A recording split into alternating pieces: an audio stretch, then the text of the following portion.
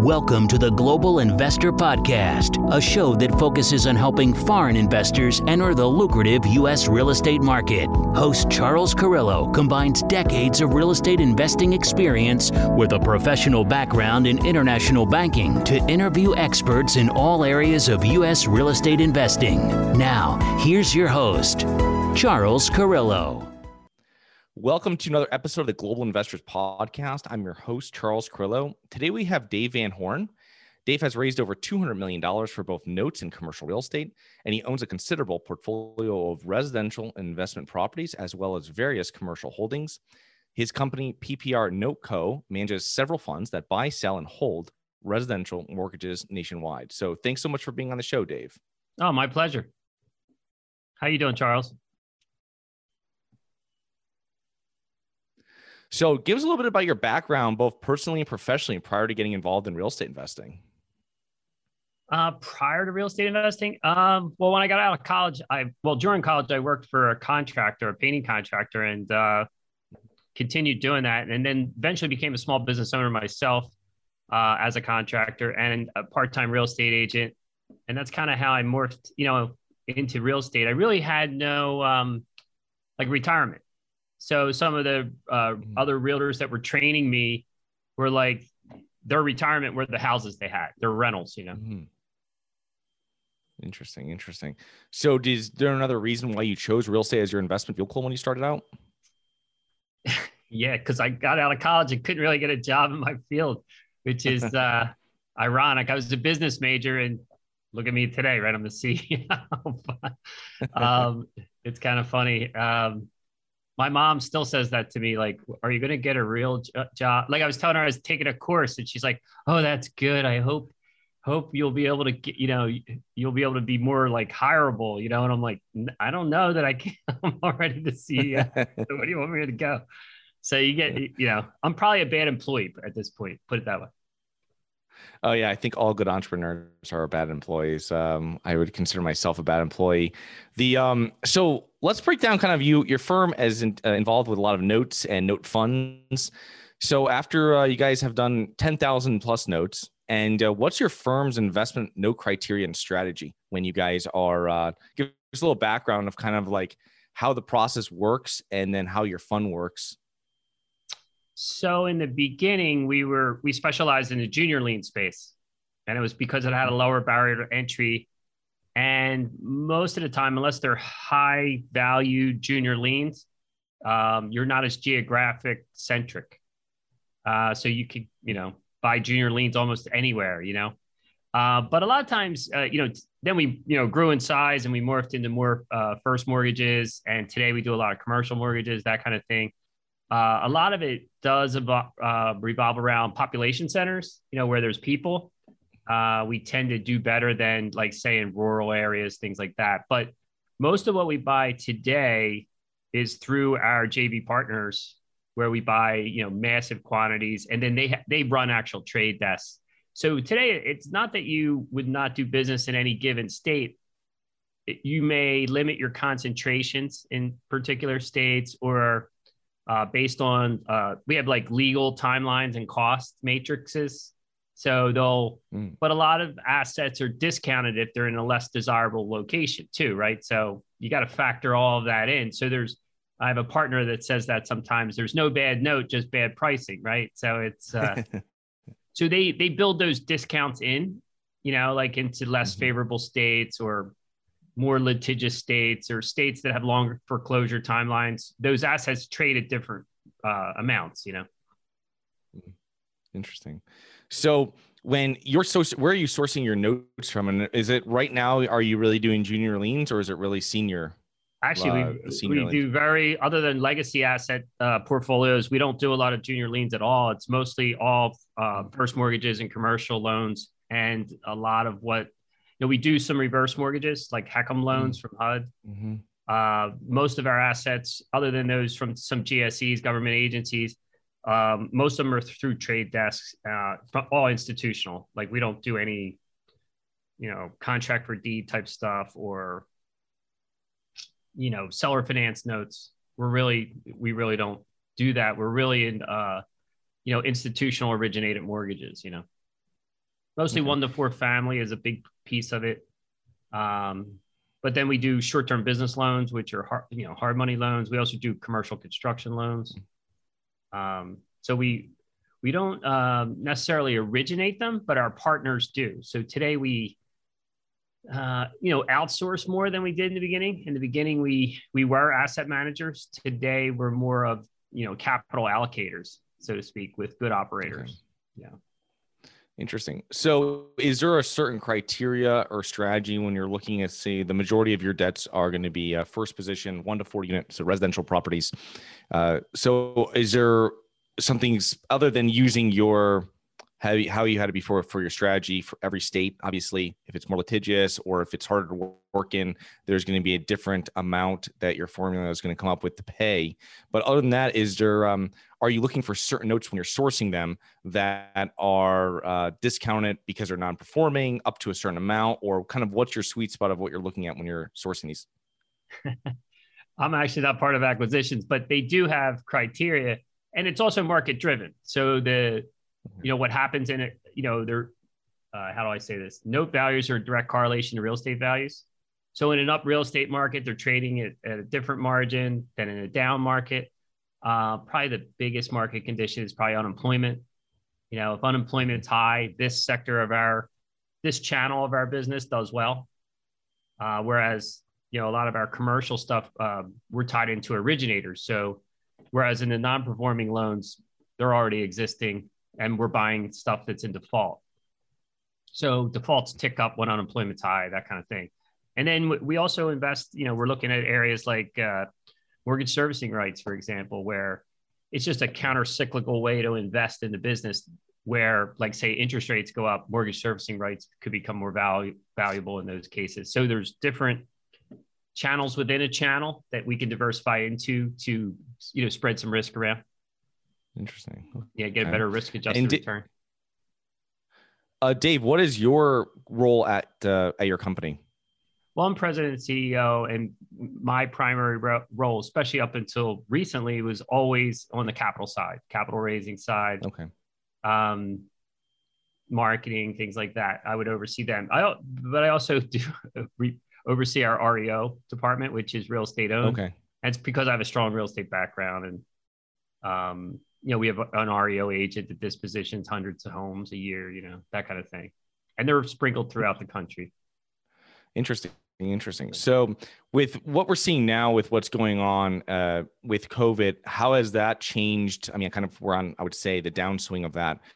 But how did that affect your business over the last in 2020 and early 2021? Well, it was, it's interesting. At first, it was hard to tell what was going to happen. But I guess the biggest impact was moratoriums, right? Because it's clogged up the courthouses, right? So we're just starting to come out of that. I just got a report today. It's about 60% roughly, is functioning again, where you can get through the courthouse systems. So you're going to see a bunch of pent up demand, basically a clogged toilet of foreclosures trying to get through. So we anticipate it's going to take a little bit longer. Prior to, like, when we were completely shut down, we were actually shifting a lot of strategies, shifting things around. There was different pricing based on that. For example, we were doing deed in lieu strategies, things like that, where we were trying to, I don't say circumvent the courthouse, but in a way that's what it was. Yeah. So it did limit revenue, for example, in certain buckets of, certain revenue sectors of the company would be, impacted by the moratoriums. But the good news is it is asset backed. And right now you're seeing real estate values are still pretty high and people are still looking for deals. It's still a seller's market. So we're getting really good execution on what we do sell. We're actually selling stuff much higher than we thought. A lot of stuff that's going to the foreclosure sale, we're putting it full, what we're owed, full bid, like, because if it comes back, we make more is really what happens, So, right. Yeah. We're actually hoping stuff doesn't sell at sale. I know that sounds bizarre. No, that's what happens in a market like this. It's crazy. Case, but most cases, you're hoping that it doesn't sell at sale. You'll have better execution when it comes back, So the strategy with you guys is you're finding notes most likely non-performing. You're trying to turn them to performing and then sell them. Is that kind of how it goes? It is if they're occupied. If Right. they're vacant, it's just you're buying property. Really, it's just one extra step. You got to clear the title if it's vacant. Yeah. So, like when we buy a lot, for example, I mentioned reverse mortgages. When we buy reverse mortgages, they're usually all vacant and deceased borrowers. So we're really buying property. Okay, interesting. Yeah. I was looking on your website when doing research, and it's you guys are pretty much in every state. Is there? I mean, it was crazy. I was looking for states that you weren't in, but you're everywhere, really heavily in. I think was it New York, Florida, and California. Obviously, those are biggest states. But is there states that you like? I mean, what are the states that really know people are looking for, where it's a little easier for you to, where you could pay higher for, I guess, or there's less chance of getting the hassle with going through so much with courts, and the foreclosure process isn't as difficult, I guess. Yeah, I mean, the old rule of thumb would be, deed of trust states instead of judicial states. States like Texas and Georgia were quick states, but those assets trade higher, right? So, so they factor that in, or there's not as many available, right? Because they get gobbled up. Like Texas is probably, the number one state for some of that. Where it could be, lender friendly or just like landlord friendly states, so they exist. But I think a lot of it has to do with what's available in the marketplace at any given time. So we don't necessarily, we can only buy what's available too, right? So, and then some states just don't have a lot of assets. So if I was in Wyoming, there's not a lot of Wyoming loans. There's not a lot of Vermont loans. They're just, because they're just, small states or not a lot of population, so some of that's a function of that. And then some of it is directly correlated to how much distress they had in an area or how long their foreclosure timelines are, like New Jersey or New York, or, they tend to be longer timelines. There are some things you can do to accelerate some of that stuff too. And that's where, having a good legal team is helpful. Also compliance. You want to, be dialed into the compliance of a particular state, what licenses are required, those types of things. And that becomes a whole nother matrix. Yeah. So you're sourcing a lot of these loans from originators, and what's your exit strategy? Where are you selling these? What's the secondary market? Are they going to institutional people? Are they going to private investors? Are they going to private equity? Yes, and yes. Some of them, we have a big portfolio. We've probably acquired, for example, in the last year, just in the one channel, about 68 million in assets. That portfolio will get securitized and sold off. So, and then we have other assets that we disposition ourselves, where a lot of it becomes REO property, especially if they're vacant, that kind of thing. And then we do modifications as well. And then once those modifications are seasoned, especially in this market, they go back to almost par. They're getting good execution right now. So it almost right now, it almost always pays us to hold the assets till they're performing with some history and then sell them and get better execution. And it's usually like, what do you have to usually season them, or how long do they have to perform like 12 months, before? 12 months is okay. That's where you don't have to. You could sell them earlier, but you're going to catch a tailwind if you do that. So, and that's not always the case. It's a function of this market we're in right now. So, we started back in 2007, so we've been through multiple cycles, and you'll see, the way the market dictates things. You shift gears to get better execution. Interesting. So we have a lot of listeners that are mostly on the equity side, and that's why I like bringing on different investors that are kind of making money in real estate and all different types of portions of it. So why would you feel that note investing is superior to the traditional, I guess, real estate investing strategies that you might hear, multifamily, all this other stuff, where it's a lot more active, I would say, or semi-passive if set up correctly? Yeah, you're not going to like my answer. I don't know that I think it's superior. I just think it's different in how it's scalable, since it's a paper asset still backed by real estate. And I do all the other things you mentioned. So So I do multifamily and I do, regular real estate and I do, so it's not a case where I think, one's better than another or anything. They're just different. And, I believe everybody should have some, section of paper assets in their portfolio, just like you should have some real estate or multifamily or, commercial real estate. So I kind of have a lot of that, different types of holdings. I just happen to have a business in it, and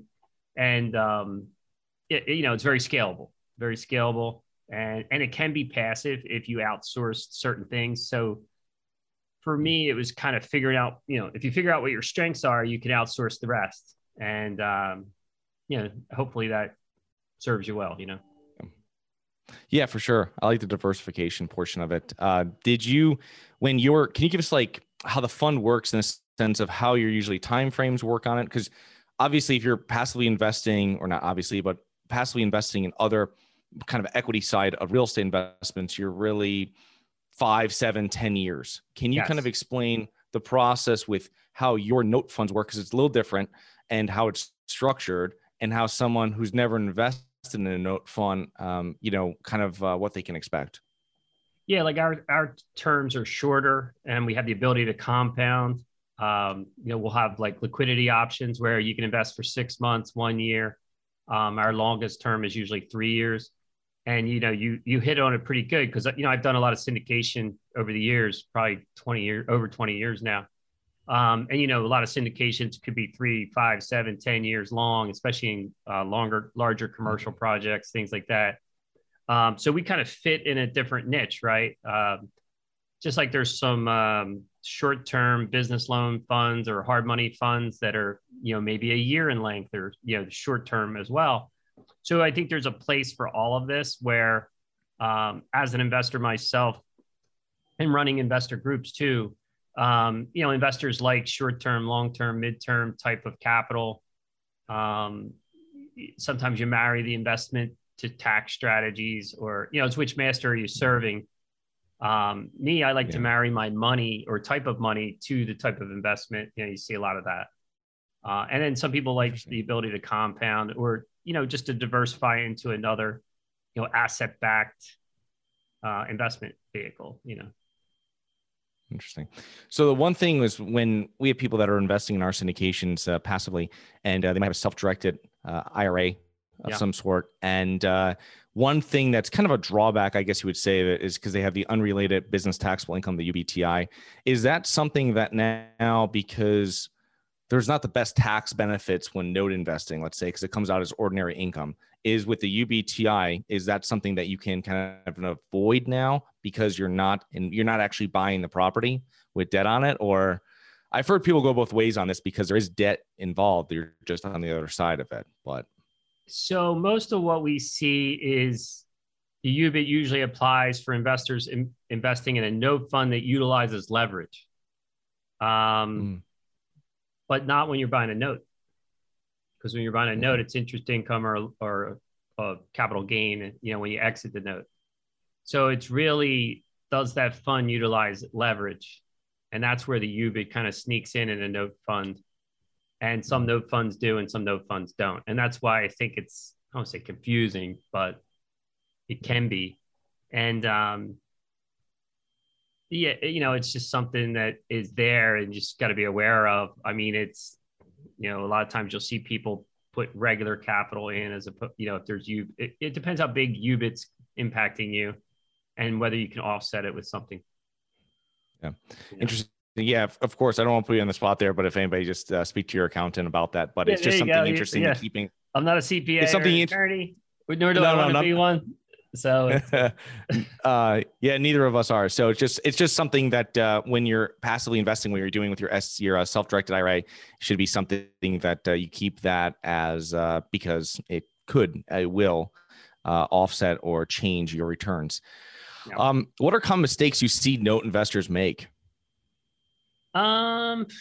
Maybe not doing enough due diligence on a note seller, for example, or maybe not having their end game in mind, or, I guess one of the first decisions is how active or passive are you going to be? Do you want to go buy a couple notes and collect cash flow, or do you want to run an active note business like mine, right? So they're completely different things, where one has employees and all the good old trappings that go along with that stuff. Or do you want I just want cash flow from an investment and I'm pretty passive, those types of things. And I mentioned it earlier, like staying up to date on the compliance and the legal aspects of the industry, and knowing where those pitfalls could be, that kind of thing.